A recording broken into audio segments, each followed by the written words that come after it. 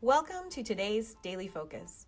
For the next 45 days, we'll focus on one daily activity that's specifically designed to move your business forward.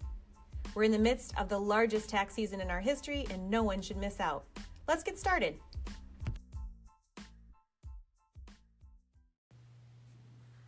And today's Daily Focus is a follow-up email from, I believe it was our Tuesday. Yeah, we talked about this on the Monday VIP.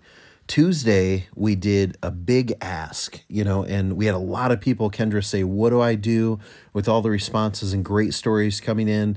Some of them got, 10 and 15 and 20 responses within the first half hour being out there. So this is a hugely popular post. And by the way, might I say, Kendra, if they hadn't done Tuesday's post, go do Tuesday's post right now because it was one of our most popular posts that we've done. Right. And we found that those ask on social posts really tend to work well. We don't actually even add a link or anything in it. It's just basically asking people in your community, your friends, your family, your colleagues, and neighbors, whether or not they knew someone who had been affected by the coronavirus crisis.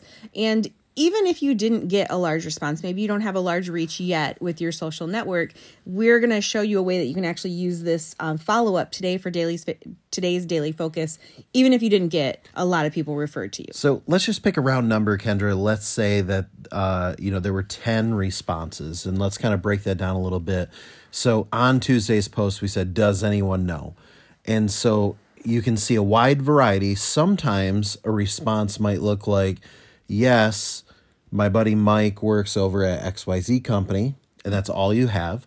Other times you have a tag where someone says at Mike at XYZ. Right. But either way, let's say that we've got 10 responses. Some of them are a comment, some of them are a tag, and some of them people got instant messaged or direct messaged back. Right. Any of those ways are basically a referral for you to be able to reach out to and follow up with. When I did this myself, I did it on a private social network that I have. I got added at a couple of different businesses in the area. And those were actually my best follow-ups because they were actually able to see that someone had referenced their business in response to something I posted. So those ones worked out great. Yeah. So, either way, whether you got a direct message, a comment, or a tag, let's start with the easy one of tag, because tag means you can click and you can get to that person on Facebook or on LinkedIn. Usually you can direct message them, even if you're not affiliated with them as a friend or anything like that. So in that case, we'll start with the easy one. You're going to go to their page and you're going to direct message them.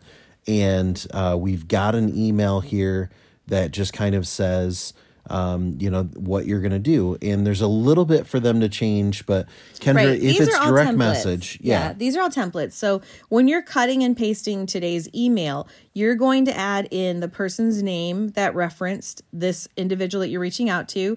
And then you're also going to reference the industry they're in. So I'll read kind of that portion of the email. Yeah, let's pretend this one's a tag. So it's going to say, John noticed that your company is being affected by the coronavirus crisis. I want to ask how you're doing. Is there anything the community can be doing to help you? I've worked with the restaurant industry for years, helping them with tax incentives and programs that generate cash flow. And it goes on from there. Those are the only two fill in the blanks that you do have to do with today's templated email, but they're pretty quick and pretty simple. Now, let's take the harder case where someone just says, my buddy Mike at XYZ company. That's all the information you have is Mike at XYZ. I say harder.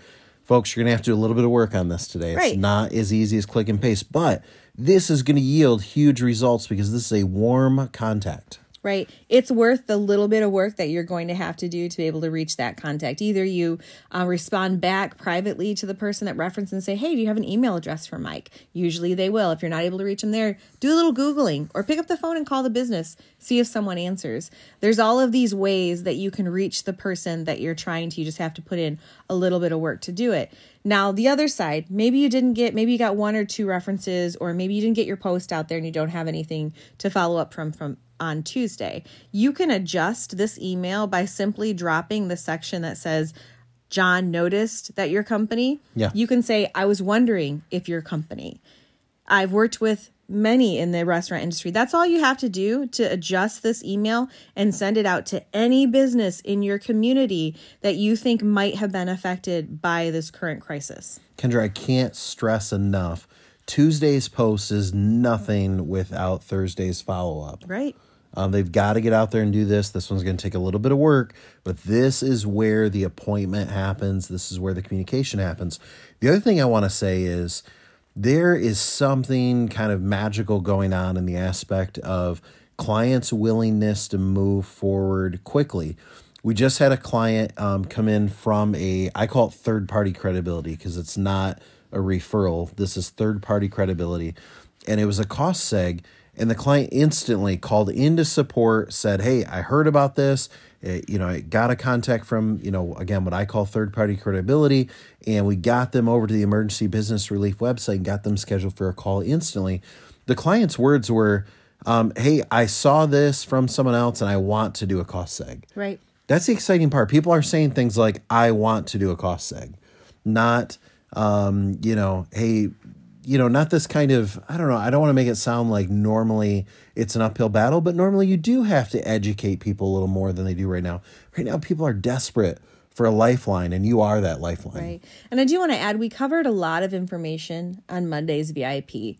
And something that we've told you all from the very beginning is you shouldn't be an expert on all the tax incentives. There's no way to make you be an expert on everything that's happening, especially right now. It's difficult for us to keep up, and this is what we do every single day. What I can tell you is to get them on the phone with an account manager. Yeah. That way we can determine what their individual situation is. Everything is dependent upon what their individual tax situation, business situation, and goals for their business are.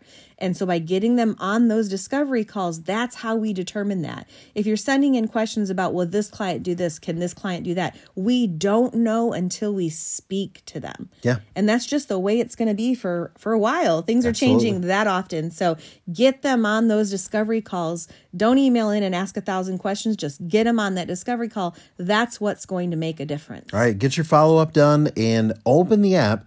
Click share a story, ask a question, and let us know how your Tuesday post went. I've been so encouraged by the stories that have come in so far. I want to hear yours too. Well, that was today's Daily Focus. Remember, in the app, click share a story or ask a question. We'll be covering as many of those on the air each day as we can. But first, be sure to log into your portal. Take a few minutes to complete today's activity. It's one simple step designed to move your business forward. Tune in again tomorrow and every day through April 16th for another Daily Focus. We'll see you then.